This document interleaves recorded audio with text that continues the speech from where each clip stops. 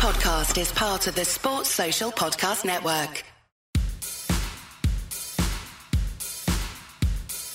Manchester United's start to this season is confounding. Erik ten Hag's Reds appear constantly on the edge of breakdown and always close to defeat too, and yet they have 6 points from the opening 9, and it's a respectable beginning to any campaign.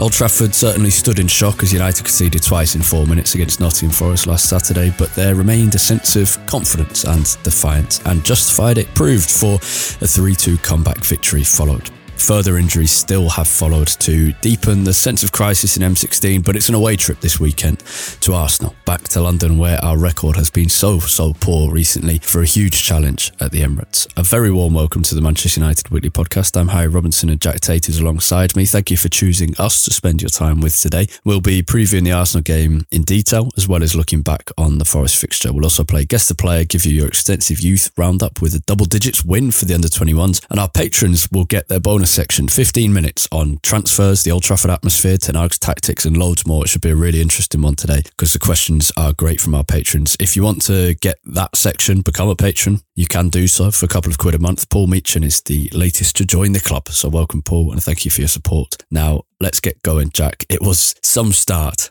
on Saturday at Old Trafford, but it ended up very good. What did you make of it all? I was in a bit of disbelief, to be honest, after 3.5 minutes. I mean, to be honest, my biggest thought was when the first goal went in, I could not stop thinking about Demba Ba scoring for Besiktas here against us in almost identical fashion. Yeah, it was Besiktas here, wasn't it? Yeah, that he played for then. To be honest, I was still in somewhat of disbelief from that goal going in when the second goal went in, and it was just like, what was it like in Old Trafford?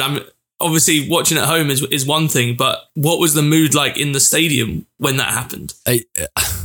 I would understand why people won't believe me when I say this in hindsight, but I don't think I ever had a moment of doubt. For some reason, completely illogically, even after the second goal, I just thought, we're going to win this. There's no reason why not. And maybe because it was so early or so shocking. I honestly can't explain it, but I think I think I can say this now that we've come back and won. I think the second goal helps because the first goal, there was a lot of frustration and a bit of disbelief at how quickly it had come and everything. The second goal drew a defiance from the Old Trafford crowd. And I think certainly where I was stood in the Stretford end, that was definitely evident, but you can't always get a sense of the entire ground when the area you're sat in is fairly loud, but I do think there was a bit of defiance after the second goal overall. Certainly shock, yeah. But the fact it was a decent weather on a Saturday afternoon will have helped. If that's a night game and you go 2 behind, there could have been some real dissent. And these are kind of the really small factors that people sometimes don't attribute in terms of atmospheres. But yeah, I had no doubt at all. I thought we were going to win that game at the start. I probably thought we were going to win it more after we conceded twice than I did going into kickoff. Not a clue why, but as it proved, United came out after those 2 goals, settled things down, and I thought showed brilliant composure. That's a key thing. This United side have far too often shown the opposite, lost their heads under pressure, and this was, the first 4 minutes were horrendous, and we'll probably go back to that very shortly. But I thought the composure afterwards was right. We didn't rush things. We slowly broke a team down and earned just reward for it, I thought. The second goal, I think, also probably made Forest go into their shell even more than they would have done at 1-0. I think this easily, if Forest had maintained a 1-0 lead for 20 minutes, let's say, I think you could easily have been in a situation where United did start to panic, but Forest were much more willing to send more bodies forward than they were at 2-0. And then we end up getting picked off, once or twice more on the counter-attack in that first half. So I think it also probably, like you said, it's hard to say that going 2-0 down helped because clearly it's easier to come back from 1 goal down than 2. But I think it did set up the pattern of the game to be us basically attack versus defence against Forest more than it would have been had it stayed at 1-0. No, I think something that I was sort of going back to as this game was coming to an end and it, the last, 13 minutes of stoppage time weren't comfortable, but your mind, especially watching at home, rather than having the emotion of being in the ground, your mind starts to go to, what's next. And I couldn't help but think as we were coming towards the end of that game that is this going to be a similar third game of the season to last year when we obviously beat Liverpool, and it was this sort of galvanising force that seemed to really set us up for the rest of the season. Having to go and travel to the Emirates the week after this means that, you know, we could easily lose. Exactly. We could easily lose and be sent back down to earth. But I think you've got to hope that this is that same sort of phenomenon coming out of this game as we had after beating Liverpool last year. I thought the general feel around it wasn't excessive celebration. It was that we'd put right or wrong from the start, from the players, and there was no kind of over the top celebrations, and perhaps many players could be forgiven for doing that, having come from 2 goals behind and that early shock to win 3-2. It's not a regular thing to come from 2 goals behind and win a game in the Premier League. But I didn't feel that. I said, and this goes back to, I don't know why logic had left me to such a great deal on Saturday, but even after the first goal that we scored in the first half, and we went into half-time still trailing 2-1, but even after the first goal we scored, and there was that sense that United were playing well and had bounced back from that very significant early wobble. But again, I said something along the same lines, a confident lines, thinking, I hope this is the thing that shakes this team up and wakes us up, not just for today, but for the rest of the season. We'll see about that. I don't think there's many points making predictions, but yeah, you have to hope. What do you think was the cause of such a historically woeful start, the worst start to a Premier League game in United history? To be honest, I don't think there's too much to read into in it, really. I think it was a couple of mistakes for the first goal, and then a couple of smaller mistakes, and then a little bit of bad luck for the second goal. I mean, it was only a minute, but the first minute of the game before Forest scored their first goal, we were doing okay. You know, I thought we got the ball down, we played, we ended up Anthony having a decent effort from just outside the box. I don't think there's anything that I would take away from that to say, I don't think you could say United weren't ready for the game or well prepared or anything like that. We lost a header 20 yards inside our own half, and then Rashford, I don't think, was aware of how close Taiwo Awoniyi was to him as he was trying to run through, and I think that's basically all there is to it. But I still don't really understand. That's all there is to it. That even if you're not concerned about the mentality side of things, you must be concerned about the positioning, which I now realise I think we're just about to come on to. Exactly, great minds. Yeah, I don't really understand what our setup is from our own corners. It happened multiple times throughout the game when it was Rashford and Anthony were 2 of our 3 deepest players, which makes absolutely no sense to me. You know, Wan-Bissaka makes sense to be back there. I think he's probably the most obvious player you'd put there. But I mean, why on earth you'd have Rashford and Anthony there as, you know, the 2 players of the last line of defence? I can't really understand. That to me is the bigger thing. But that wasn't anything really to do with, I don't think, a lack of concentration. I think it's just poor planning, because we did that for plenty of other corners throughout the game too. It wasn't a case of it's the first minute and we're not prepared. I think it's just that the plan that we had was bad for the entire game in that sense. Interesting. Now, the resurgence, who would you say was the key to it? It has to be Bruno Fernandes. Yeah.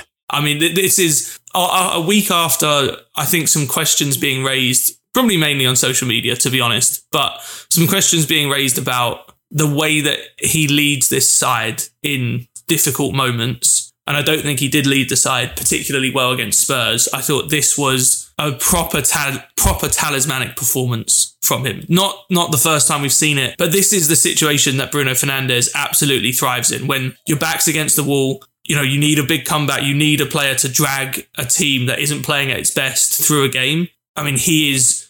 I would struggle to think of many players in the world I'd want over Bruno Fernandes in that kind of situation. And he proved that 10 times over against Forest. Yeah, he was fantastic. He was central to it, to everything. And he's so good at that. And there's been some times, I feel like often when Fernandes has bad games, it's because he's been restricted to one area of the pitch. And he's at his best when he can give contributions on the left wing, in the middle and the right, and in deep and up front. And I guess Forest would have to take some blame for allowing him to do that, because a good team, or not necessarily a good team, but I think a good team would realise that if you give Fernandes that freedom, he will thrive. There were also other players who did well, and Rashford was much better out on the left. He had an influence in all 3 goals. Inside Old Trafford, still a lot of frustration at him, and certainly by me and my mate, there was 2 going at Rashford for a lot of the game. And I've even seen it after on various forums and online where people are saying, I know he got 2 assists and was involved in the 3rd goal, but Rashford had a really poor game. And you think, well, I feel that's fairly contradictory. And Anthony, as you say, had a chance early on and was also better, more decisive in what he was doing. He looked like he knew what he was doing more. But I think all of this, when we talk about Fernandes overall, because I think, certainly he was key to it all. And I think we've often seen Fernandes thrive in that sense and drag United forward in pretty chaotic games. And obviously this did have an element of chaos to it in that United were trailing by 2 goals very early on and all of that. But I think one of the big positives of this game for Fernandes individually, but United as a team as well, is that not just did we show good composure and we didn't rush things, but we managed to come from behind and score 3 goals. Yes, 1 a penalty, but 2 from open play against a team settled with a lead, happy to concede possession. United did this not in chaos of an end-to-end game like we've had against Leeds United in the past, but against a possession, acting as a possession-heavy side. And when Fernandes and Rashford are standing out in a possession-heavy side, I think that's a really good sign. There are obviously massive concerns about United's performances so far this season, but I hope that's the sign of improvements, not just a one-off, because Fernandes and Rashford have more often than not looked at their best in transition-heavy games, and this was not one of them. Yeah, I think more so than almost any occasion, I would say, in the last few years, I was impressed with how well and how frequently United were able to break down a deep block.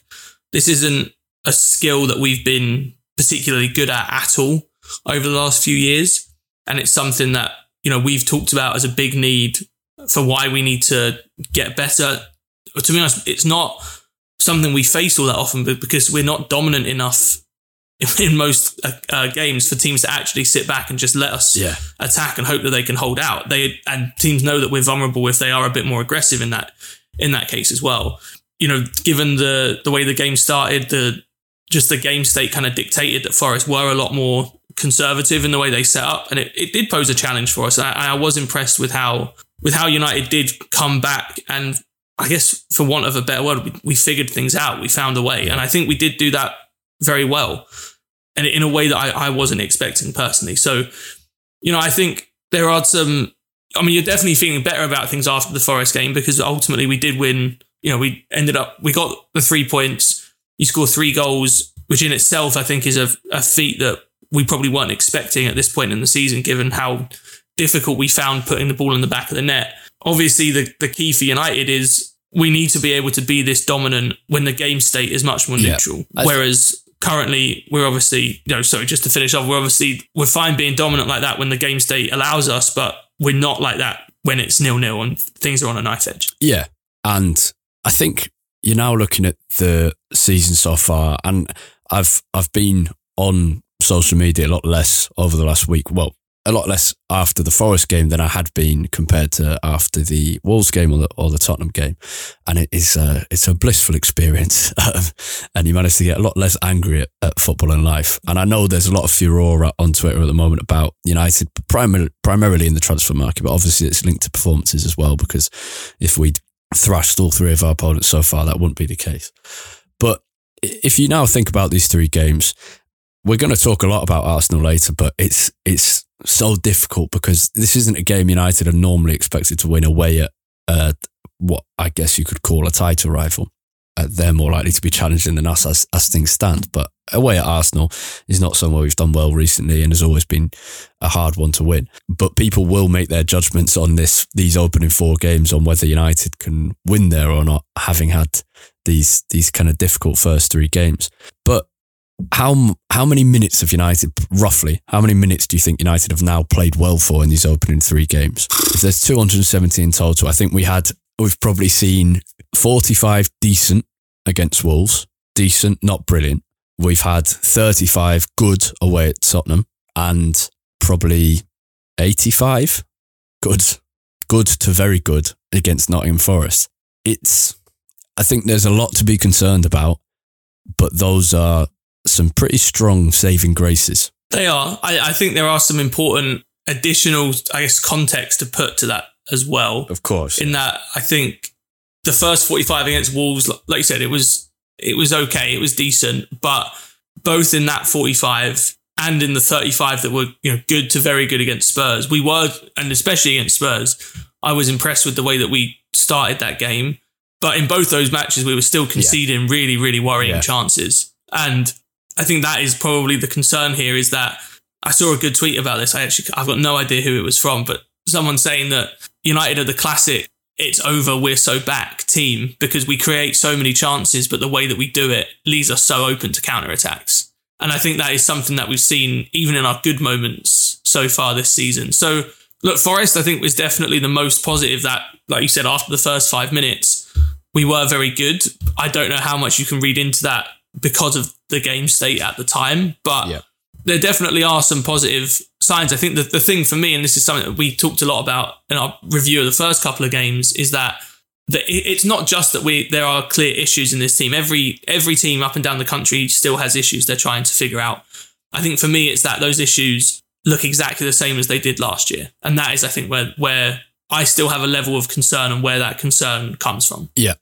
And I basically agree with you. But what I would say is, I think my fairly basic, kind of deliberately basic analysis thus far would be the thing that United have got much better at is winning the ball high up the pitch. Our off the ball work is much better. What we're struggling with is something that, from what I read about Ten Hag's time at Ajax, is a fairly familiar scenario in which his Ajax teams could get caught out on the break.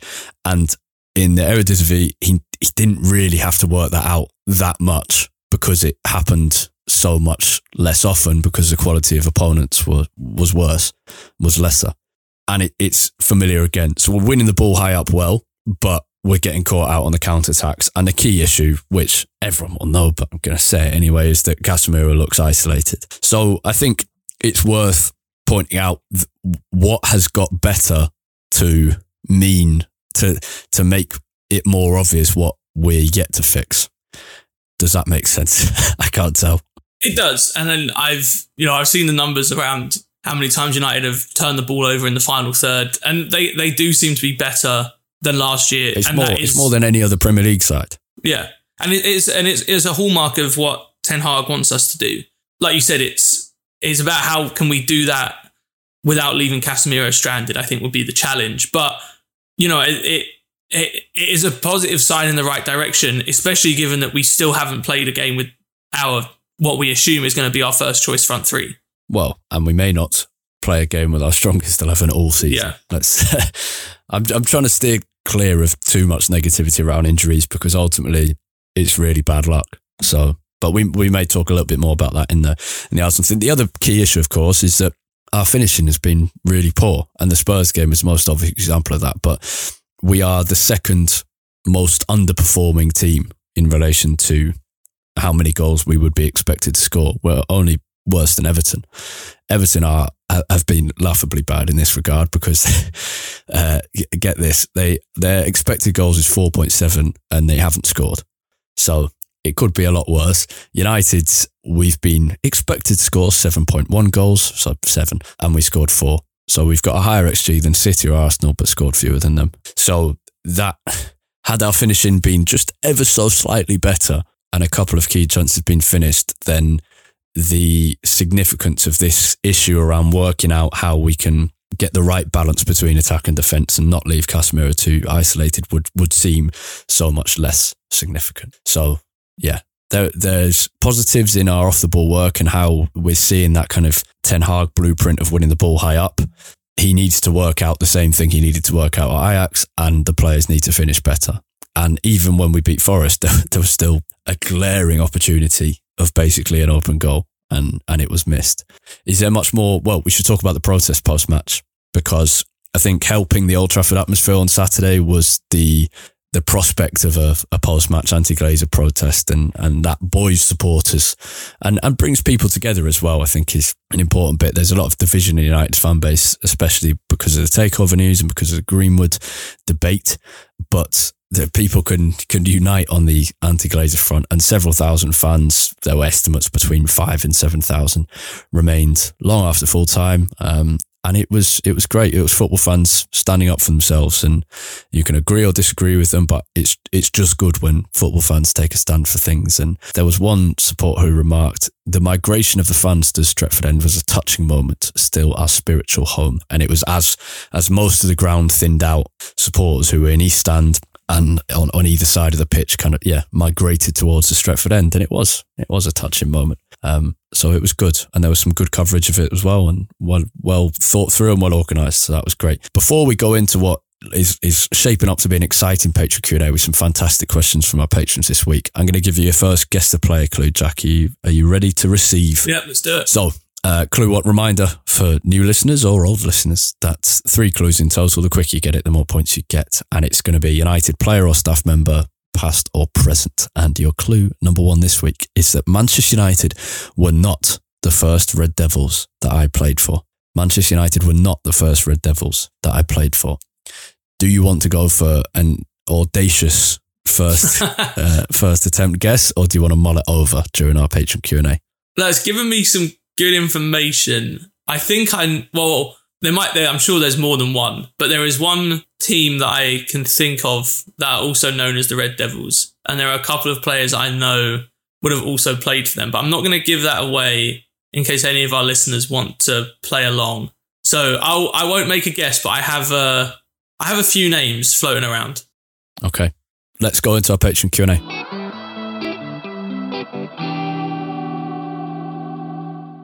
We're coming out of a great 20-minute Patreon Q&A with a lot of focus on transfers and as we near the end of the transfer window, but also on the Old Trafford atmosphere and how does Ten Hag change the focus and concentration at United, and about directors of footballs and all sorts. But that's all done now. If you want to listen to that, sign up to become a patron. Before we go into a youth and loan roundup, I'm going to give you your second guess the player clue, Jack. So as a reminder, the first clue was Manchester United were not the first Red Devils I played for. Your second clue is I played for Anderlecht's academy, but broke through into senior football at Standard Liège before moving to the Premier League. I played for Anderlecht's academy, but broke through into senior football at Standard Liège before I moved to the Premier League. Do you want to go for a guess, or would you like to wait until your third and final clue? I've got a guess. I will wait so that other people can go for it. I can. That sort of gives away what the information I was trying to hide from everyone after the first clue was that I thought the Red Devils were the Belgian national team. Well, I think that has been confirmed for me from that. There were a couple of players I had in my head. I think they both came through the Anderlecht Academy. And I think one of them played for Standard Liège, but I will text it to you, Harry, so that you know what my answer was, but I will not reveal it yet so that everyone can hear the final clue. Okay, let's go through what's happened in the academy this week. It's been a stellar week, actually, for the Travis Binion under-21s side, headlined by Tuesday night's penalty shootout victory over League 2 Stockport County in the EFL Trophy, and then a 10-1 weekend rout of Stoke City. Let's start with the game that happened first. It was just shy of 1,400 United fans travelled to Edgeley Park to watch a 1-1 draw with Stockport. Striker Joe Hugel tapping home a saved penalty after 64 minutes and County netting their own spot kick in the 13th minute of added time. Despite that late gut punch, this youthful United side maintained their composure and offered up a perfect shootout performance. All 5 takers converted, and 17-year-old Eli Harrison, signed from Stevenage last year, made the crucial save in goal, and United thus gained the bonus point in the EFL Trophy group stages, with Bolton Wanderers and Salford City still to face. I was there at Edgeley Park, and I think Dan Gore in central midfield and James Nolan at left back. Nolan normally a right back, but playing on the left were the standout players for me on the night. It was a great atmosphere as well, a boisterous United away following, and it was brilliant. A proper core Reds all there, and the academy coaches and players alike were all appreciated it greatly. And then, a remarkable league victory followed. United hit double figures when welcoming Stoke City. Some goals were fortunate. There were a couple of deflections, a couple of looped goals that went over the goalkeeper.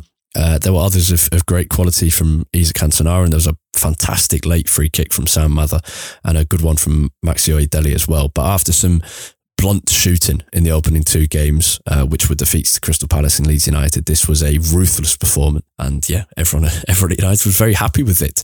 As for the under-18s, also played Stoke City, and a second consecutive 4-goal haul and another away from home. Middlesbrough were the first victims and Stoke became the second. Jack Morehouse, James Scanlon and Gabriel Biancheri scored. Biancheri scored a penalty, and United's last was an own goal that was forced by Scanlon. So, Jack, I better check my phone to see what your guess was from the Guess the Player clue. But I'm going to give clue 3, nevertheless. So, clue 3 is that I joined United in a deadline day deal and won 3 trophies in my time at the club. I had a pillow-like chest control. I joined United in a deadline day deal and won 3 trophies in my time at the club, and I had a pillow-like chest control. So I think that's confirmed your answer. I think can tell you're right. Would you like to tell everyone else what the answer is? Yeah, Marouane Fellaini. Yeah, Marouane Fellaini, who is still doing very well in the Chinese Super League, actually. I was interested. The other player that was... I was trying to rack my brains for Belgian United players. I've since realised there's plenty more that I didn't initially think about, but the 2 that were in my head straight away were Lukaku and Fellaini. And I'm pretty sure Lukaku also came through... Yeah, Januzaj was one I've thought of since. There was also Richie Delat, if you want to go further back as well. I don't know if they've had... I'm sure there are other Belgian players that I'm not remembering, but I'm pretty sure Lukaku also came through the Anderlecht Academy, but I think he went straight to Chelsea from Anderlecht. I think you're right on that one. Yeah, but Fellaini, well done. After the second clue, that's I think the third one made it fairly obvious, but to get it after the second is impressive. Right, we should preview the Arsenal game. We've had it's one of our worst records against Arsenal. Well, basically these last few years have been kind of our worst record and worst time against Arsenal for several decades. Combine that with a woeful record in London recently. We've won just one of our last 10 Premier League games in London. I'm not confident. Are you? No, I'd take a draw and run. I'd be very happy with a draw. Yeah. I also like this from John McKenzie, who's come onto the podcast a couple of times. He said, the Arsenal United game has reached a point of narrative perfection. Whatever the outcome of that game, the result will colour the debates for weeks after. Either team is fine or fucked, depending on which one wins or loses. And this is kind of what I was saying earlier, that all the discussion about United during this upcoming international break will be defined by this game when really it shouldn't be. So I guess maybe my question to you, apart from, say it's a draw, what are you looking for? What you hope, not just hoping for, because obviously we're hoping for a win, but what would encourage you from this performance? Say, even if United were beaten 2-1 in a tight game, what might encourage you? Having a lot more footing in the game in possession than we have done against top teams away from home under Ten Hag so far. Like, if you go back to the game at the Emirates last year, which, United were a few minutes away from coming away with a draw and, were leading at one point. We never had a foothold in that game on the ball. It was really sort of hanging on the entire game. I'm not saying we got lucky because we scored a couple of great goals, but I think the general flow of the game would suggest that we were quite lucky to hang on as long as we did in that game. And basically after Martinez scored the equaliser to make it 2-2, we barely left our own half. And so I think, for me, that is a big thing that I would want to see as a mark of progression from this United side. Arsenal are going to put us under a lot of pressure when we do have the ball, when we're trying to move up the pitch. We're probably going to take goal kicks short, as we have been wont to do under Ten Hag, and especially this year with Onana coming in. Arsenal are not going to sit back at all. And so I think for me, can we play out of that initial press? Can we get a foothold in the game in possession? Which, to be honest, going back to all of the games that we've played against Arsenal, City and Liverpool away from home under Ten Hag, I don't think we've ever done at any point in any of those games, really. I think that, to me, would be a sign of progress, even if we were to eventually lose the game. Yeah, I think so. I've just been remembering the last time I was at Arsenal away, and I was on crutches after just tearing my ankle ligaments, and Lisandro Martinez cured me. But you're right. We actually didn't deserve to come away from that game with anything. It was a unbelievably brilliant goal from Marcus Rashford, a piece of just, absolute individual brilliance. And then, that brilliant Martinez header and celebration, which was fantastic. And I was gutted afterwards not to have got something. United are going to need a bit of individual brilliance, and hopefully Rashford can conjure something up again. But as you were talking about kind of playing it short, I'm trying to remember, I think, against Tottenham in the good period, I thought Onana managed the game from his perspective very well and judged when was the right time to play it short and to go direct. And so I hope we see that from him again, that leadership of the back four, and saying, actually, look, we're under too much pressure now, we're going to go direct and not put too much pressure on. So I'm hoping that with Onana there, that will give a bit of leadership in defence and in the way we're playing, actually, which is something I think we need. But who that back four is going to be is certainly one to mention. Wan-Bissaka will be at right back. Lisandro Martinez will be at left centre back. But those two vacant berths for an injured Varane and an injured Shaw, who would you bring in? I think you'd have to assume Dalot at left back and Lindelof in for Varane. Yeah, I think Lindelof in for Varane is the very easy one. I think it's got to be Dalot at left back after not playing Fernandes. I don't think you can bring Fernandes in after having not played. It's also such a shame because I think Malacia could do really well. I think he could too. This is the kind of game that suits him. Yeah, and coming up against that pace of Saka and getting having a proper fight. Yeah. I mean, you saw what he did to Salah in the Liverpool game at home last season when we were in a similar-ish situation, sort of backs against the wall, no one really giving us much of a sniff.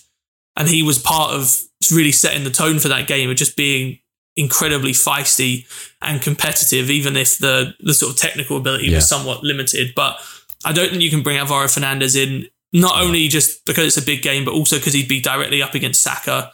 And I think there is not that I don't have faith that Fernandes is good enough to play at that level, but I think you could definitely imagine a scenario where Fernandes gets beat a few times early in the game and then it ends up being a really, really tough afternoon. So for me, I think you've got to play Dalot at left back and to some degree hope for the best. Yeah, in terms of Arsenal, you've watched them a little bit more than I have this season. What's the key debates on their side of things? Well, the big shock really for them has been changing the structure of their back four. Thomas Partey has played at right back, Ben White has moved to centre half, and Gabriel has been dropped from the team altogether for the first few games. Declan Rice has slotted in as well as anyone would have expected. You know, he's been very, very good. And then it's really just the role of Kai Havertz. So I think there's so many similarities between Mount and Havertz in terms of their signing for, direct rivals to Chelsea, players that are clearly talented, but maybe there's still a little bit of unknown about what their best position is. And the fans of those teams are still trying to figure that out as well. I think for me with United, the vulnerability in Arsenal is that right back position with Partey. He will come inside and he'll push high up the pitch quite a lot, which is what he was trying to do before Fulham scored their early goal at the weekend. That is, I think, the point of attack for United. And obviously our probably most dangerous attacker, Marcus Rashford, will hopefully be playing out there on Partey. So I think that is where United will look to attack Arsenal. I think the danger is that this is a thing that came up when Rio Ferdinand did an interview with Zinchenko over the summer. And Zinchenko asked Ferdinand how he would respond to a fullback going inside and coming into midfield. And Ferdinand's response was, I'd let you go and I'd trust that you aren't going to win a game being in the centre circle, but my winger who's in the space that you've just vacated could win us the game if we hit you on the counter-attack. And I think that United will look to do that with Rashford up against Partey. And I think the trade-off there is, can we keep a good enough control of the game-ish in midfield where Arsenal are probably going to overload while Rashford, do we get enough benefit on the other side of Rashford being in space on the counter-attack? Yeah. So, Eriksen or McTominay? I'd start Eriksen. Interesting. Yeah. Why? In your head, are you then thinking McTominay to come on and to get United the win, or to secure things up? I think if we're really struggling, if we're getting bypassed in midfield, I would be absolutely fine with McTominay being brought on at halftime.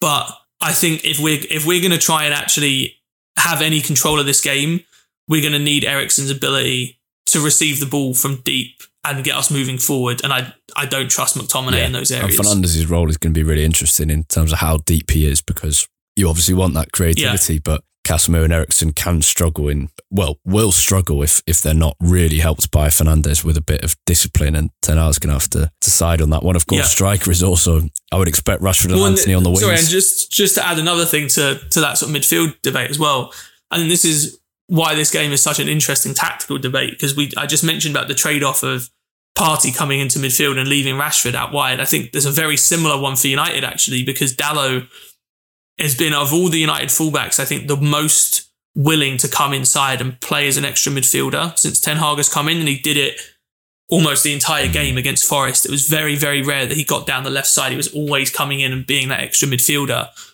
So it's tempting to think, well, United can do that, bring Dalot into midfield to help out Casemiro and Eriksen.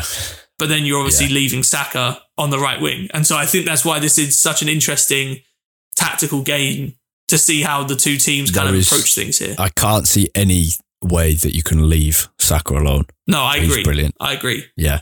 I'm very jealous of Arsenal having... As we found out to our detriment last time at the Emirates, when he had the ball 25 yards from goal, and I'm sitting looking at my TV thinking, yeah, that's fine, shoot. And then he actually scored. Well, Rashford did the same. So hopefully again. Rashford and Antony on the wings, and up front, will Højlund be fit? I don't think so. To start, I doubt he'll start, so probably Martial to start. not much choice. See, this is something I was going to mention during the Patreon Q&A. Oh, the hot take. This is a game where I would be tempted to play Sancho as a striker, because I as much as I hope that and wish that United could, have a solid amount of possession in this game and try and play through Arsenal, I just don't think it's going to happen. And I think that our best chance to get anything out of this game is to be really, really good on the counter-attack, as we have been at the Emirates in the past. And I like the idea of Sancho being that player to kind of link that midfield and attack. I mean, Martial was non-existent. You've convinced me. You've convinced me, and I'll tell you why, because I saw a video of Sancho's performance. I can't even remember who it was against, but one of his performances in Champions League for Borussia Dortmund. Someone said this is actually how Sancho performs for United. He just has fewer players to link up with. And I do think if we're going to be looking to expose Arsenal's kind of fullbacks, and you've got Rashford and Sancho with that ability to swap kind of the positions they're playing, transition between left wing and striker, the two of them, and you've got Sancho and Rashford combining, that's fairly enticing. And Sancho's had a decent start to the season, so yeah, you've convinced me. It's partly also just I don't want to see more. Like, I can picture myself now standing in the away end at the Emirates and thinking, how ineffective is this player? Why is he playing?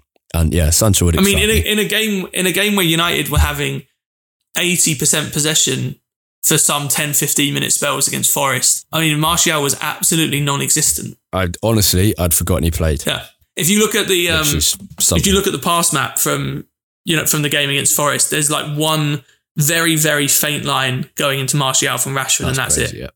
Yeah. Arsenal are the first side in Premier League history to concede 3 goals in the first minute of matches in a calendar year. We better get at them early. Obviously, we also had our own problems on that front at the weekend. But yeah, and United are looking for our 100th ever competitive win against Arsenal. What chance of victory do you think there is? Of winning, I'd say 20%. Yeah. All right. I'm confident. Can't wait. Yeah. Let's see. I know Arsenal fans are kind of having their own stresses at the moment. It's such early season big games are so strange. Yeah. As United Liverpool was last season, and United Arsenal was as well. So yeah. Anyway, we better. I'm very intrigued about what Arteta will do if he will go back to the more traditional back four with Ben White at right back and Gabriel at centre back. Which would you? There's been a lot of. Which would you be more confident coming up against? I think I'd rather Partey at right back. Yeah, same. Because I think realistically, I think about it. Yeah, and realistically, I think Arsenal are going to dominate midfield either way. Yeah, and so I don't think Partey going. Like, the benefit for them of having Partey is that you have another midfielder on the pitch who can help you dominate in that area. I think they're going to dominate no matter what. And so from my point of view, it's sort of like, I don't think that's going to make a huge amount of difference there anyway. And you're probably going to leave us with a lot more space to attack into. And I'd back Rashford against Partey every single time. And on that confident note, let's wrap up. Thank you for listening, everyone. For our thoughts throughout the week, you can find Jack on Twitter at UTD Tate, Tait. And you can find me at Harry Robinson64 and the podcast itself at UTD Weekly Pod, POD at the end there. Thank you for listening. Thank you to our patrons for their particular support, and have a great week, everyone, and enjoy the game at the weekend. Goodbye.